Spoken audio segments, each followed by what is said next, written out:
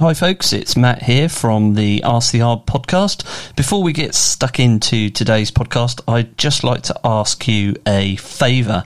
If you've ever got any value from this podcast, you could do us a massive favour by going to wherever you get your podcasts from and subscribing to the show and leaving us a review. You can also follow us on Instagram at go-rover, and that would be fantastic. So let's jump right into today's. So folks, today I am excited because I've been trying to get this chap onto the podcast for quite a while.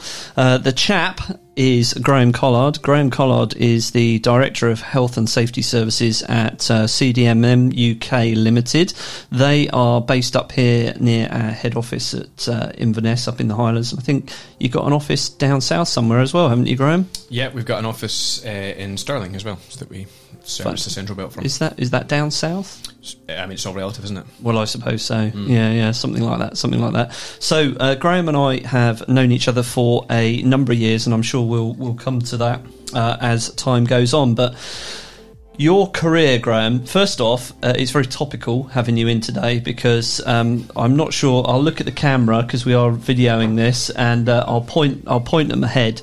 However, it's not turned his face. It's professionalism. It's not very good, is it? It's not on. Although I didn't press record at the start of this. Well, that's true. How do I stop that from happening again? I'll put it on silent. That's better than where we are now, we'll just wave away from myself. Wave at someone in the office to come and get it. So yeah, it's topical that you've come in today because. As I said there, Graham's the Director of Health and Safety Services, which sounds really boring, so we're going to try and sex it up a little bit. However, because I walked smack into the garage door at home at the weekend. And I was just going to ask you about that. Yeah. Your head, it does... man cave stuff, you see. Trying to do DIY at the weekend when the reality is I probably should have got someone to do it. And it was pouring rain, garage door half open, walked into it, knocked myself out. But like a real trooper, I carried on and did the electrical work at home, and the house hasn't burnt down yet, so no concussion as far as I can tell. So. Wonderful. I mean, at a personal level, well done, and on a professional level, there are a number of holes to pick in that from a legal point of view. I'm sure, good, because we can come on to that. So yeah, I mean, most of our listeners tend to have found us through marketing material that we have put out. There is some organic growth with the podcast, and obviously I share it amongst my professional network. But generally speaking, the listeners, the people listening to this, are homeowners, architects, planning consultants that are involved in small residential development. Just to give it a little bit of context. So, with that being in mind, I'm going to take you way back. Oh, no, you're not that old. Way back to your university days when you were studying mechanical engineering, which I've known you for a number of years, and at no point have you displayed any talents whatsoever in that particular area. Unfair. What about the trooper that I lovingly kept on the road, and the MB track, and the chipper? And yes. Yeah, duct tape. You never asked me to fix any of your stuff, actually, so that's probably true. Yeah. That's true. So what led you into? Well, first off, what led you to choose that particular course? Where did you go, and what age were you when you started on that journey? Yeah, I was 17, and I think I was driven as much as anything else by the desire to move out. And it was a bit of a backwards career selection. I think it was chosen really on the basis that I did like fixing stuff and taking it apart, and I was reasonably good at physics, and I think that's probably about as much thought that went into it, to be honest. Really? So I studied at Napier University in Edinburgh. Enjoyed my time there. Enjoyed Edinburgh. Still like Edinburgh. I think if I had to live in a city, that's where I'd like to live. Yeah, I love Edinburgh. I was there yesterday. Oh yeah. Still get down. Still have some friends there. Yeah, no, it's a beautiful city. I could spend a lot of time there. In fact, if I was going to live in a city, Edinburgh would probably be one of the ones that would be right top of the list. Yeah, me too. So, have you looked at what a flat costs in Edinburgh? No. Yeah, don't. Although my son James was pointing at buildings and going, wow, yesterday, because he doesn't very often come out of the Highlands, let alone go to a big city. So yeah, he was a bit like a Neanderthal man, who've just been parachuted in there, pointing at people and buildings and all Dad, sorts. they make buildings that are more than 4 stories tall. That's right. I know it's about 1.5 stories. Yeah, it's amazing, isn't it? So, how long was that university course? 4 years. 4 years. And was there a practical placement element to that? Was there? There was, but I didn't get one. Oh, right. So I sort of fell out with uni a bit, or fell out of love with it. Maybe I wasn't ever in love with it. I think probably part of what I learned at uni is that I wasn't as academic as maybe I thought I was, or maybe I wanted to be. So I actually finished that course after 3rd year. So the course was 4 years, but my attendance at that course didn't quite last the 4 years. So I've got a non-honours, I've got an ordinary bachelor's degree.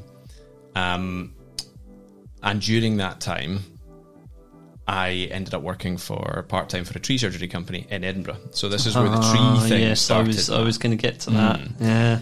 And I was graduating around the time of the financial crash, and Edinburgh being the headquarters then of the Royal Bank, there were lots of people tied up one way or the other with finance in Edinburgh, and very, very quickly it felt very difficult to get a graduate job around that time.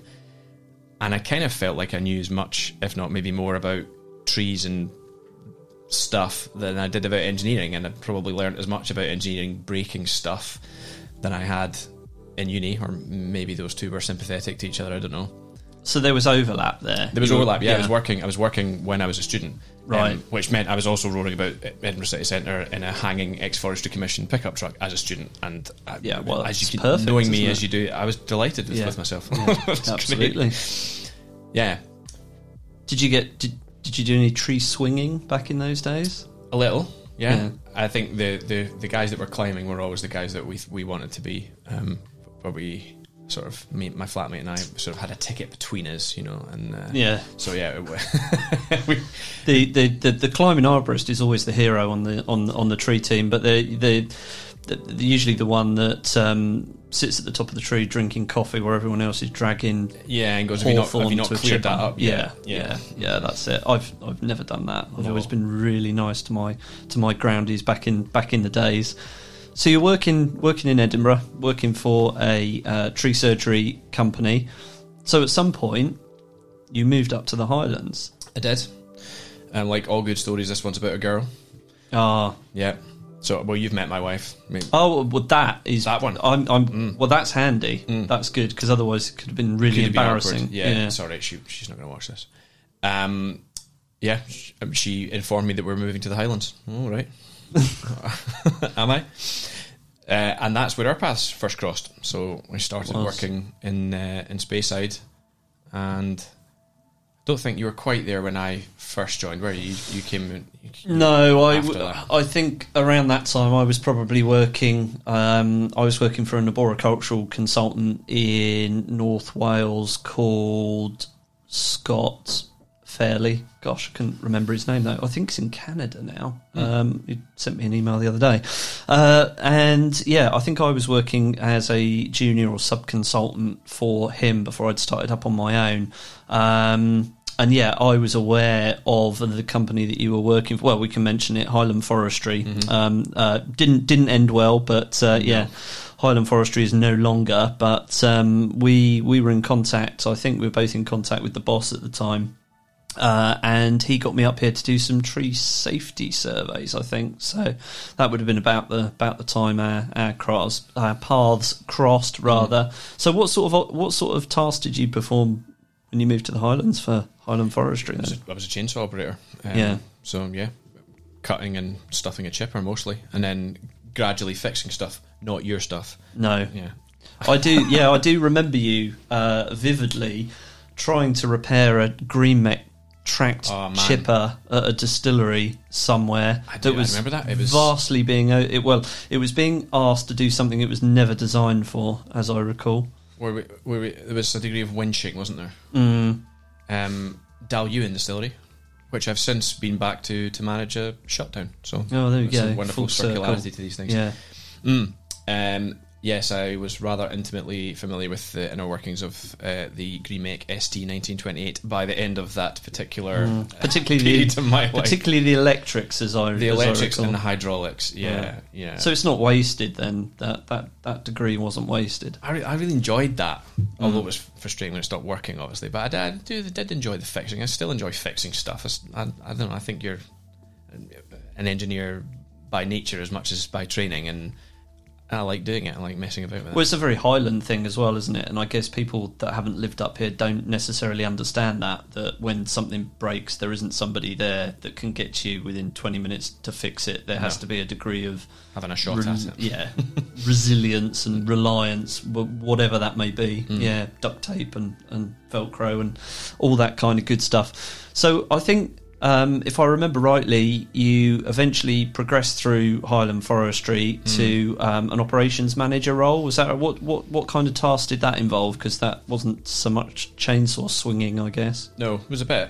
When the business started growing, started taking off some more meaty contracts, started trying to go direct to client and not always be working through an intermediary like an estate factor or a management organisation, which was the right direction for it.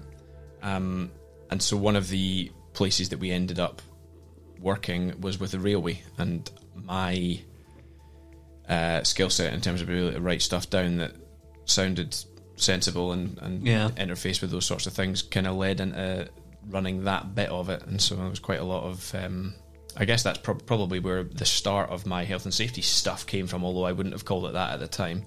Oh, it's like you've seen where I'm going with this. Yeah. Because I would imagine that the railways in particular must be a hellish environment for health and safety and ticking the right boxes. And yeah, you say hellish. I quite enjoyed it. I viewed it as a challenge. And, as the newcomer there, where you are being slightly, you've been made to feel like by a management organisation that this is far too complicated for you and you can't possibly go direct to Network Rail. You'll always have to work through us. That was a bit of a red flag to bull to me, to be honest. And you think, well, how hard is it? How hard can it be? And so I quite enjoyed that. It was just another engineering problem to be solved in my mind, in terms of, right, okay, so what are they looking for? What do we need to do? What training do we need to have so that we can do this and we're not handing over effectively all of the profit and all of the value adding components of this job to someone else to do the paperwork, where poor old us are left with all the kit to maintain, all of the competencies to keep current, all of the people, all of the expensive diesel burning stuff, and none of the ability to make any money from it. So yeah, that's and I mean, how does that work? Is there a direct facing contact or somebody that you interact with on site, or is this all done kind of remotely through email and telephone? And it depends. I mean, this may have changed since my railway experience is out of date now, but in those days there was two ways they could do it. Either Network Rail would take you on a day rate, in which case you'd be given a babysitter and you'd probably go out in a Network Rail vehicle and you were just there to do whatever that individual needed done. And sometimes if it was a more meaty contract, they would want you to supervise it and plan it yourself, and that was where the kind of extra components came in. So there was a competence called Safe System of Work Planner, which I don't know if that still exists or not, but that would involve you interfacing with the signallers effectively in that whole department to say, this is what we want to do, this is where we want to do it, and you'd have to identify your protecting signals and how you were going to keep yourself safe from trains and keep trains safe from what you were going to do. And if that was all accepted, so that was a desktop exercise really, lots of maps of railways, which I've probably still got in the house somewhere. Don't admit to that. Yeah, useless information, isn't it? And then when on the actual shift, when you actually came to do the job, there'd be a degree of interface with the signaller who was controlling that section of track to say, right, this is who I am, I'm the COS. Well, again, I think that terminology's changed now. Controller of Site Safety, that stood for. And you would have to go and tell the signaller, this is who I am, it's booked, here's the reference number, and tell them what you were doing, where you were doing, what your protecting signals were, etc., etc. And there was a whole procedure to go through to actually get authorised to go and do what you needed to do. And for tree stuff, the majority of this was done at night, because the question that was asked was always, could your works affect the safety of the line? And the answer to that, if you're felling a tree, was always yes, they could. Yeah. Whether by planning or by an unforeseen circumstance, they could affect the safety of the line.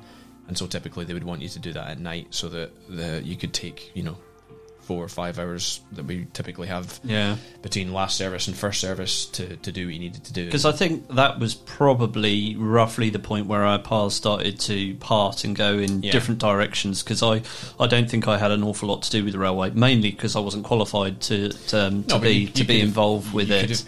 You could have got qualified to it, I think. But yeah, I managed to sidestep that particular bullet, I think. You did. That was the point where we all started questioning your sanity even more than we had up to this point. So up to this point, we would question Matt's sanity by his absolute dogged loyalty to increasingly unreliable Land Rover products of all shapes, something which you've not managed to shake. No.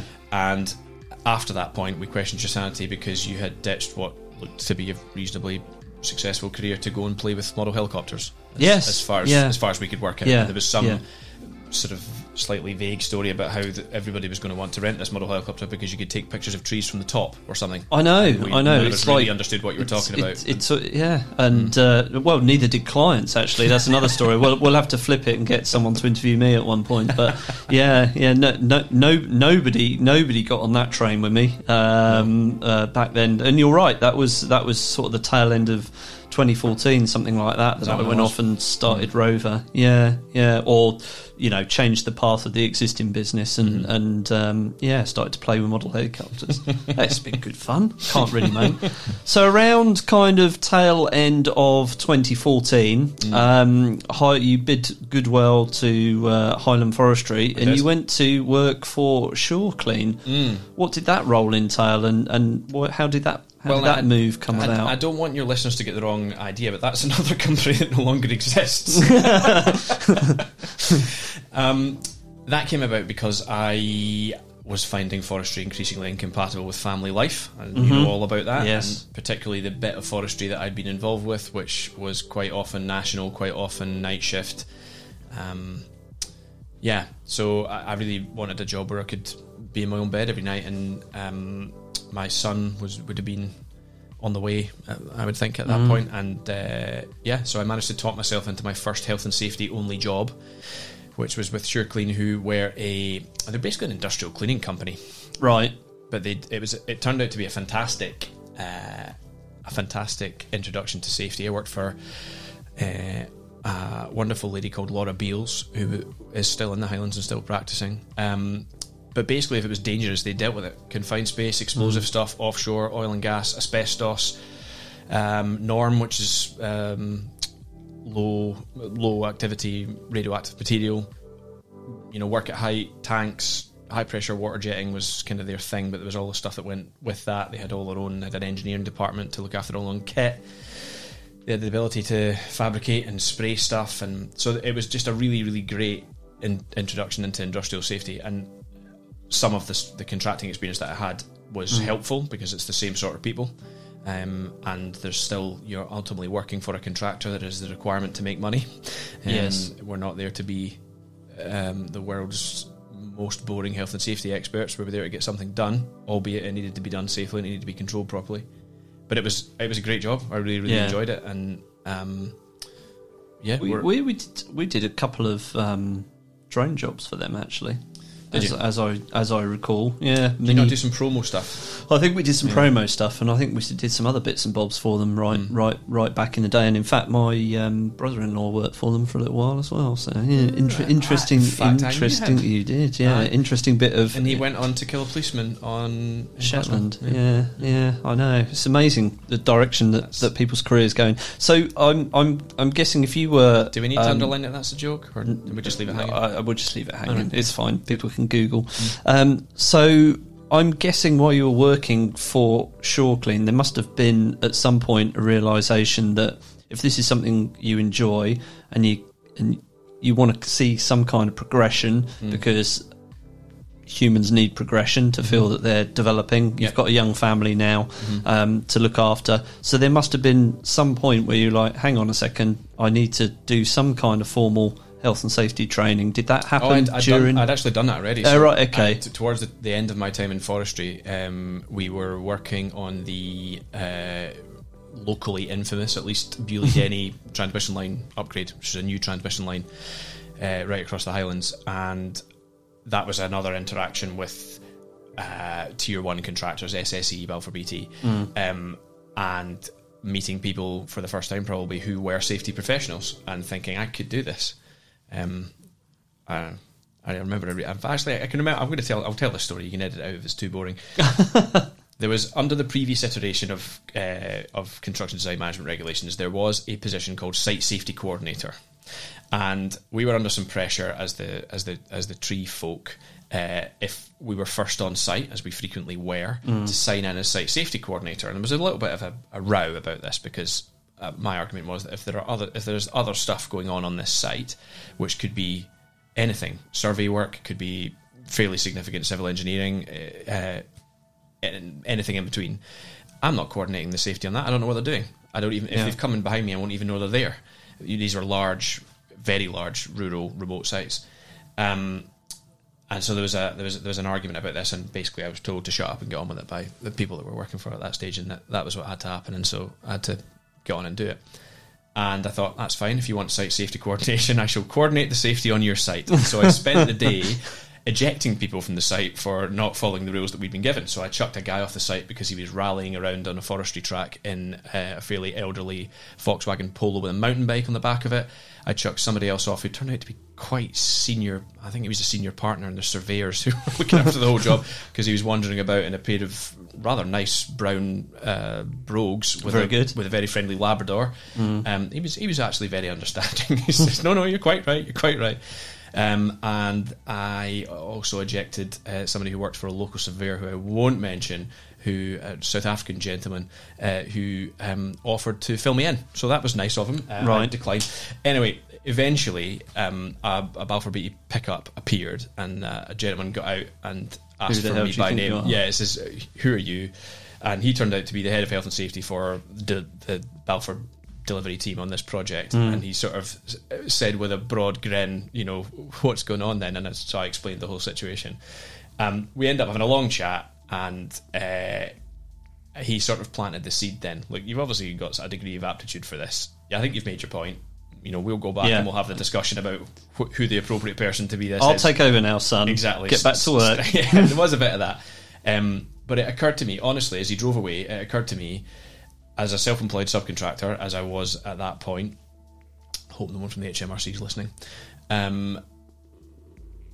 that I was sitting there in a vehicle that I had to buy and maintain, and I was doing 35 or 40,000 miles a year in it. I had to fuel it. I was, regularly spending a couple $100 a week in diesel just for me. I was probably weighing £1,000 between PPE and whatever else, chainsaws, all this stuff. It was an expensive way to make a living, and if you got paid. And he turned up in a pickup that somebody else paid for. All he needed to do his job was a laptop that somebody else paid for, and he probably earned more than me. And I thought, I'm probably facing the wrong direction here, and if this is something that I can do, well, if he can do it, I can do it, and so let's have a shot at that. And so at that point, and that's probably 3 or 4 years before I finally parted company with forestry, I went and I did a NEBOSH. Right, and I did that, paid for that myself, and went and did that at Inverness College. Actually, it was a good course. But that was it was that formal qualification that enabled me to get the job at SureClean. I just walked in and said, "No, I want to do health and safety." Yeah. I can hold a pen the right way. Sometimes. Yeah, that's usually quite helpful. So eventually, towards the middle of 2016, you part ways with SureClean. This is good LinkedIn digging you've done, by the way. I didn't give you any of these dates. I know. Well, you need to stop putting... Well, I'm assuming this is correct, of course. This could just be pure lies. Because I heard a statistic the other day, something like 90% of people lie on their CVs, and high 80% of people lie in interviews, which... This confuses me, because these are just easily discoverable lies, aren't they? I mean, it's not difficult to... Nobody checks. But it comes out in the wash. You can smell it. People. I think my personal opinion is it does, yes. But by then, how far down the employment track has that person got, etc., etc. I'm part of a business mentoring group that meets once a month down in Birmingham. So I hear all sorts of stories, some of which I obviously can't talk about on here. And we had a guy in the other day who is he's an HR He runs an HR company. And that sounds really boring.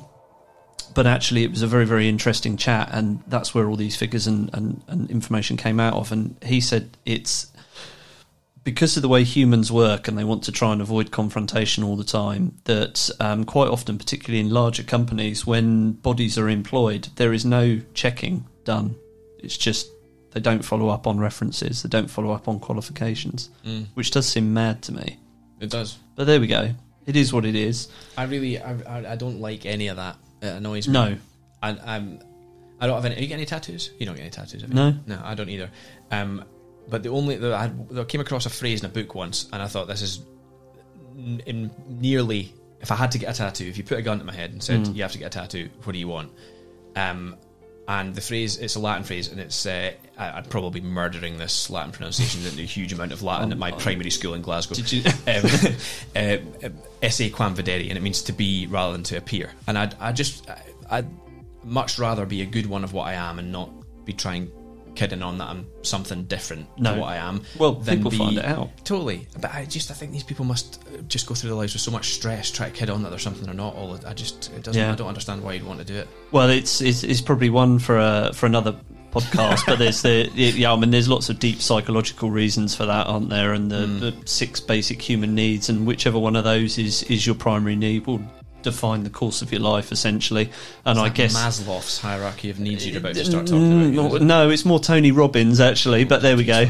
But yeah, I mean, he should have brought my baseball cap and sunglasses and some fake tan. Yeah. But and I guess those screens in here as well. Those kinds of people, you're probably, their primary drivers are significance, essentially, and they'll violate all kinds of beliefs in order to feel significant. But there we go, we digress. So yes, middle of 2016 you moved to Citation. Who are Citation? Because this seems like a fairly serious step towards your current position. It was a very significant step towards my current position, although I hated it. Really? Yeah. It's been it's proved to have been a good career move, but I didn't enjoy it. So Citation are a national operator. They do health and safety consultancy on a national basis, and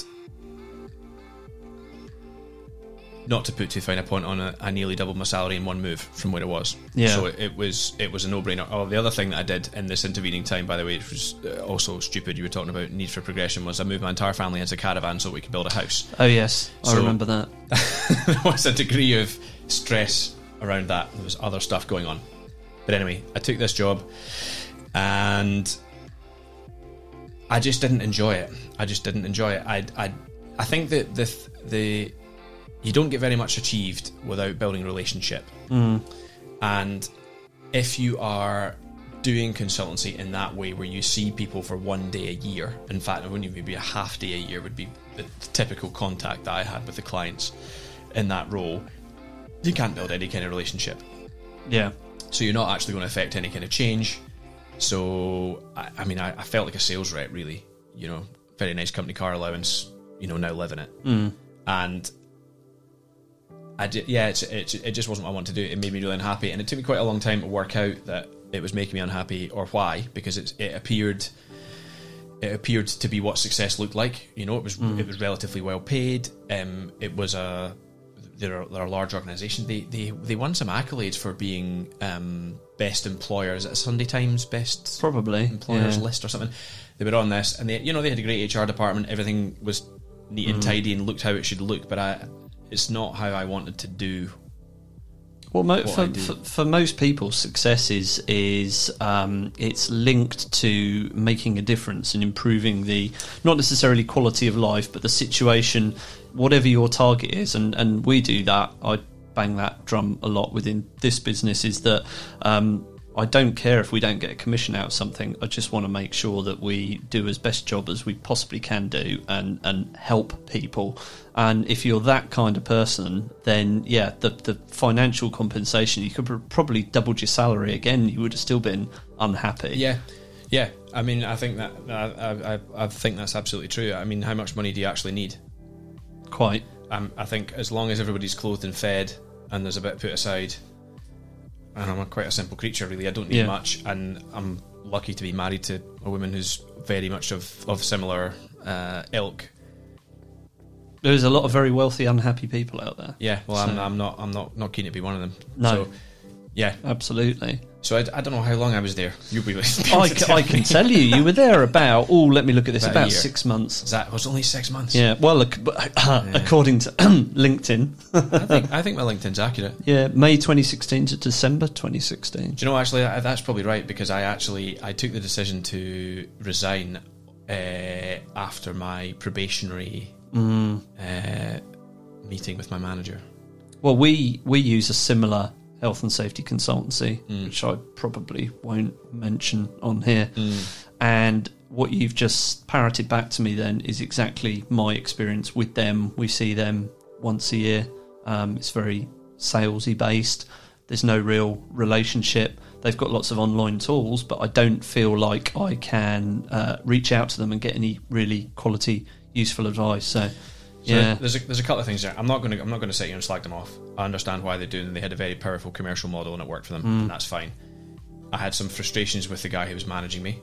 I don't think, even if he does watch this, which I think is fairly unlikely, I don't think that would be news to him. There were various things. There were various practical considerations, which, looking back on it, maybe were as much about the fact that I fundamentally wasn't happy where I was as they were about the practical considerations. But there's lots of things about the size of patch, and effectively, on a business of that scale, you're managing your people and KPIs, and effectively, in terms of the amount of people that I saw in a given month, and the amount of money that I cost in a given month, I was being compared with somebody who covered, let's say, half of Manchester, and did it on the train, and I was covering absolutely everything north of Perth. Yeah. Actually, that's not quite true. There was somebody in Aberdeen, but right up to Fraserburgh, Peterhead. And for those of you who don't know, it's not that far on the map, but it's 3 hours drive from here. Yeah. So I had conversations until I was blue in the face with various people involved with my line management there about, look, this I can't nip to these places. If I'm on Sky and you get me a cancellation and it's somewhere else, then I'm not going to be able to be there, and that's just the way it is. And the guy, I'll never forget this line, and it's the moment where I realised there's no point in having any more conversations. You're just going to have to go.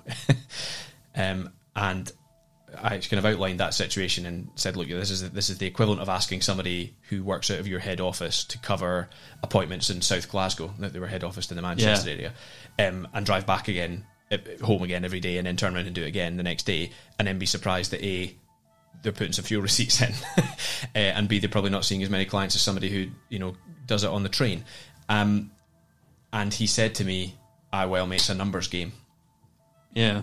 And I thought, well, that's fine. Yeah, it's not for me. It's find somebody else to do your numbers then. But the north of Scotland is scattered with stories like that, with businesses that have tried to push north of the border, and then they've realised that distance is a huge factor. I mean, we see it in the filming and the survey and inspection side of the business. Can you just nip to Jura, Isla, and somewhere else in a day? And you have to explain that with ferries and weather, etc. Right. It's just there before you do it. It's just not a thing. It's not going to happen. So agree. So citation starts to drift away. So they start to drift away. I made the decision to. So what I actually did in that period, and this is where there might be some slight LinkedIn anomalies here. I had a period where it didn't work, and I built the house. So I phoned Sophie on the way back from that appointment, and I said, I'm so tempted to tell this guy to stick it, and she said, tell him to stick it. Yeah. And I thought, yes. She's a keeper, which is good because you're married to her. So. By that stage, I was very, very married to her. Yeah. So I resigned. Hilariously, they didn't respond to the email saying that I'd resigned for, I think, 10 days. Wow. And then this wasn't the manager, this was another manager further up, said, it's not my intention to accept this at the moment, I'm going to give you some time to think about it. And I said, well, in terms of my reasons for resignation, the fact that you've taken 10 days to respond to this is sort of the point, Anyway, leaving that aside, we're not bitter about citation. No. Or whatever they might be called. So I built the house. So I jacked, and we had the money there to drawn down the mortgage to build a house. So we ate some of that for a year-ish until the house was just about finished, but the money had just about run out. So this will be of interest to the listeners. So you bought a plot with outline planning permission or planning in principle in Scotland? Actually, a detailed planning permission. Oh, right, okay. On it, yeah, it was a plot that was part of a development which had never been developed. So it made it easier. It was the first time we'd done it, so it made it easier for us.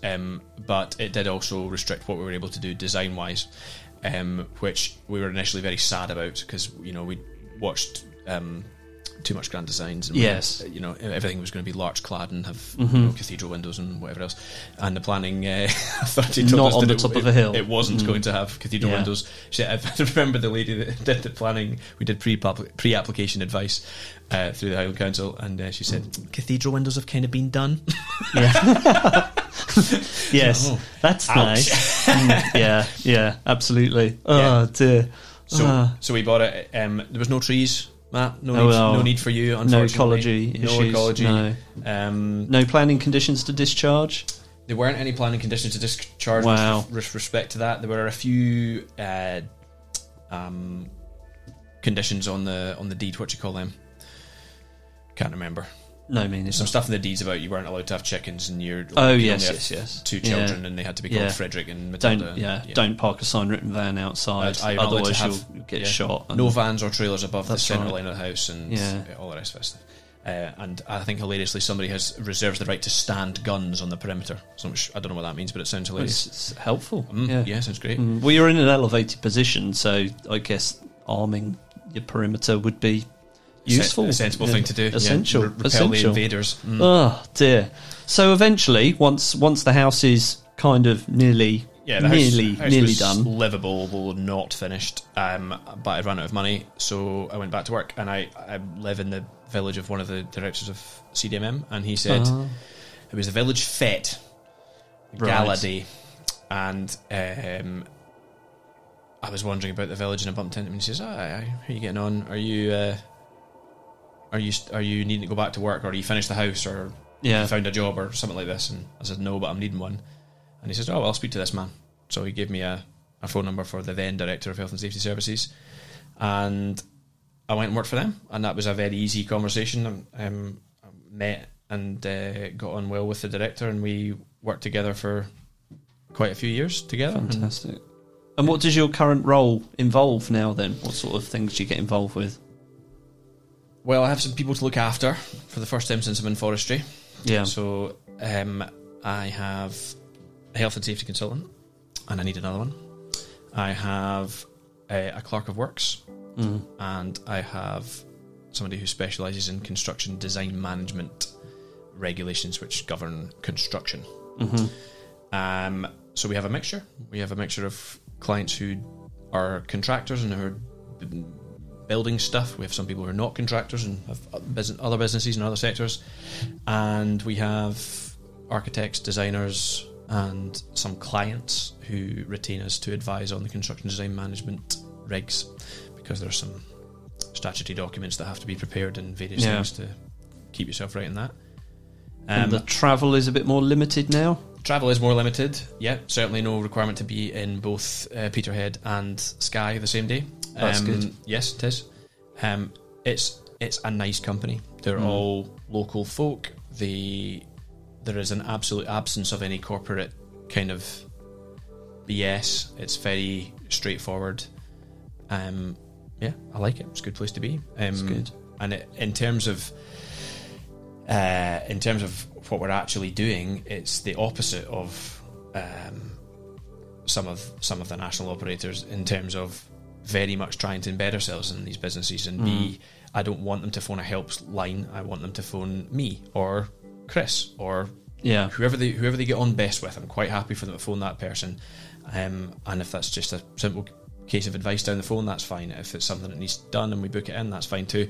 I want it to be like that. I want somebody to be able to come to us, and they can, and they do, and hire a fraction of a health and safety manager, proportional to the size of business that you are, and for you to have that named person or named people, but to have that level of relationship where we almost function like we're in your organisation, which is an extremely valuable thing to have at any size of business, really, is to be able to have that support that you can pull on at short notice when the shit's hitting the fan, essentially. So one thing I did want to ask you as we kind of start to wrap this one up is, a lot of our listeners are obviously homeowners. They might be embarking on a project where there is a, residential extension, 2-story rear extension, something like that. They're project managing the whole thing themselves. They're going out to market. They're getting a builder in who is probably going to manage a number of trades. Is there, because I don't know the answer to this, is there any liability sitting there for the homeowner? What sort of responsibility do they have towards these people that are coming onto their site? They have to tread carefully. Right. It would be my advice. There are 3 statutory appointments that you have to make if you're doing a construction project, and this is where the construction design management regulations come in. There has to be a client, there has to be a designer, and there has to be a contractor. If there are multiples of designers and contractors, you have to have a structure for managing them called principal designer, principal contractor, but broadly you have to have those 3 people. If at all possible, the house owner wants to stay as client, and they want to employ, if they can, a good competent principal designer who's likely to be your architect, and they want to employ a good competent principal contractor who can manage the sub-trades underneath them, and then that is really clean.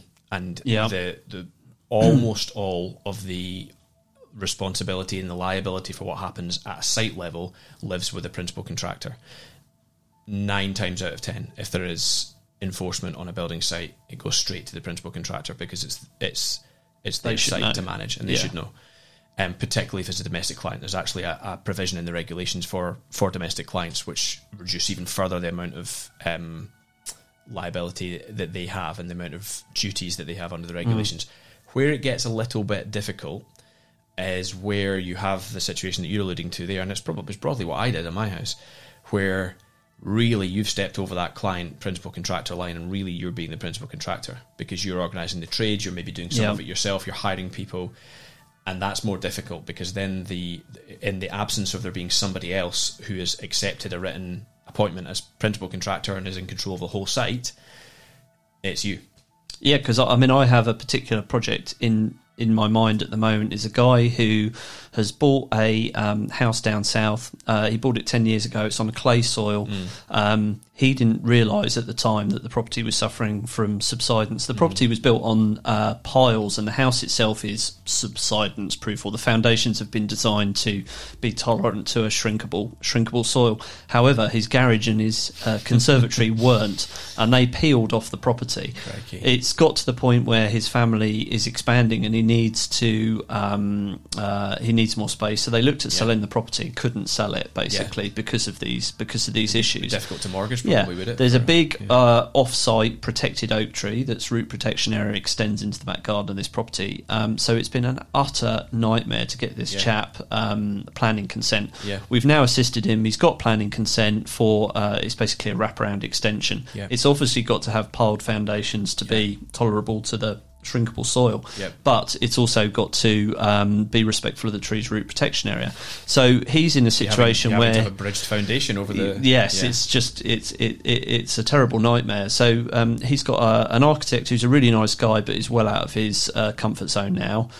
He's got a main builder who's going to be building above the foundations. He's got somebody that's building the foundations. He's got a piling contractor, and he's managing all of it himself. And you just think, what happens in that scenario if the piling contractor, God forbid, has some sort of accident in his back garden? And like you say, he's the main client. So I think people aren't really aware of what their responsibilities are in this area when they're managing a project themselves. Yeah, that is not to scare anybody, but it's just go in with your eyes wide open, I guess. Yeah, definitely, and that's part of what you're paying for if you are able to subcontract it, is that you're subcontracting some of that risk as well as the practical work. Yeah, it's a really common situation. Like I say, there are some derogations away from that for a domestic client, but it's where you it's where you step over that line and you really you're running the site that can get tricky. Yeah. And if people are wanting advice in that kind of area, how do they get in contact with you? Yeah, they can get in contact with us via the website, which is cdmmuk.co.uk. Awesome. All the good stuff UKs. there. Oh yeah, it is. There's a contact form there, and you can get in touch with us, and we can provide this service nationally. It's perfect. What I'll do is I will pop your details in the bottom of the podcast, so all the information will be in there. If anybody wants to reach out to Graham, his details will be there. Thanks a lot for coming in today, Graham, and speaking to me. That's 45 minutes of your time you're not going to get back. Crikey. I know, sorry about that. So thanks a lot, folks. Thanks a lot, Graham, and I will speak to you soon. Cheers now, bye. And that's it for today, folks. Thanks a lot for listening to the RCR Microcast. Remember, if you've ever had any value whatsoever from this podcast, you could do me a massive favour by heading over to wherever you get your podcasts and leaving us a review. Thanks a lot for listening to the show, and I will speak to you on the next one. Cheers, bye. Listening to Ask the ARB. Your host was Matt Harmsworth. To get your planning back on track, the next logical step is to go to www.go-roavr.co.uk right now and get your instant quote today.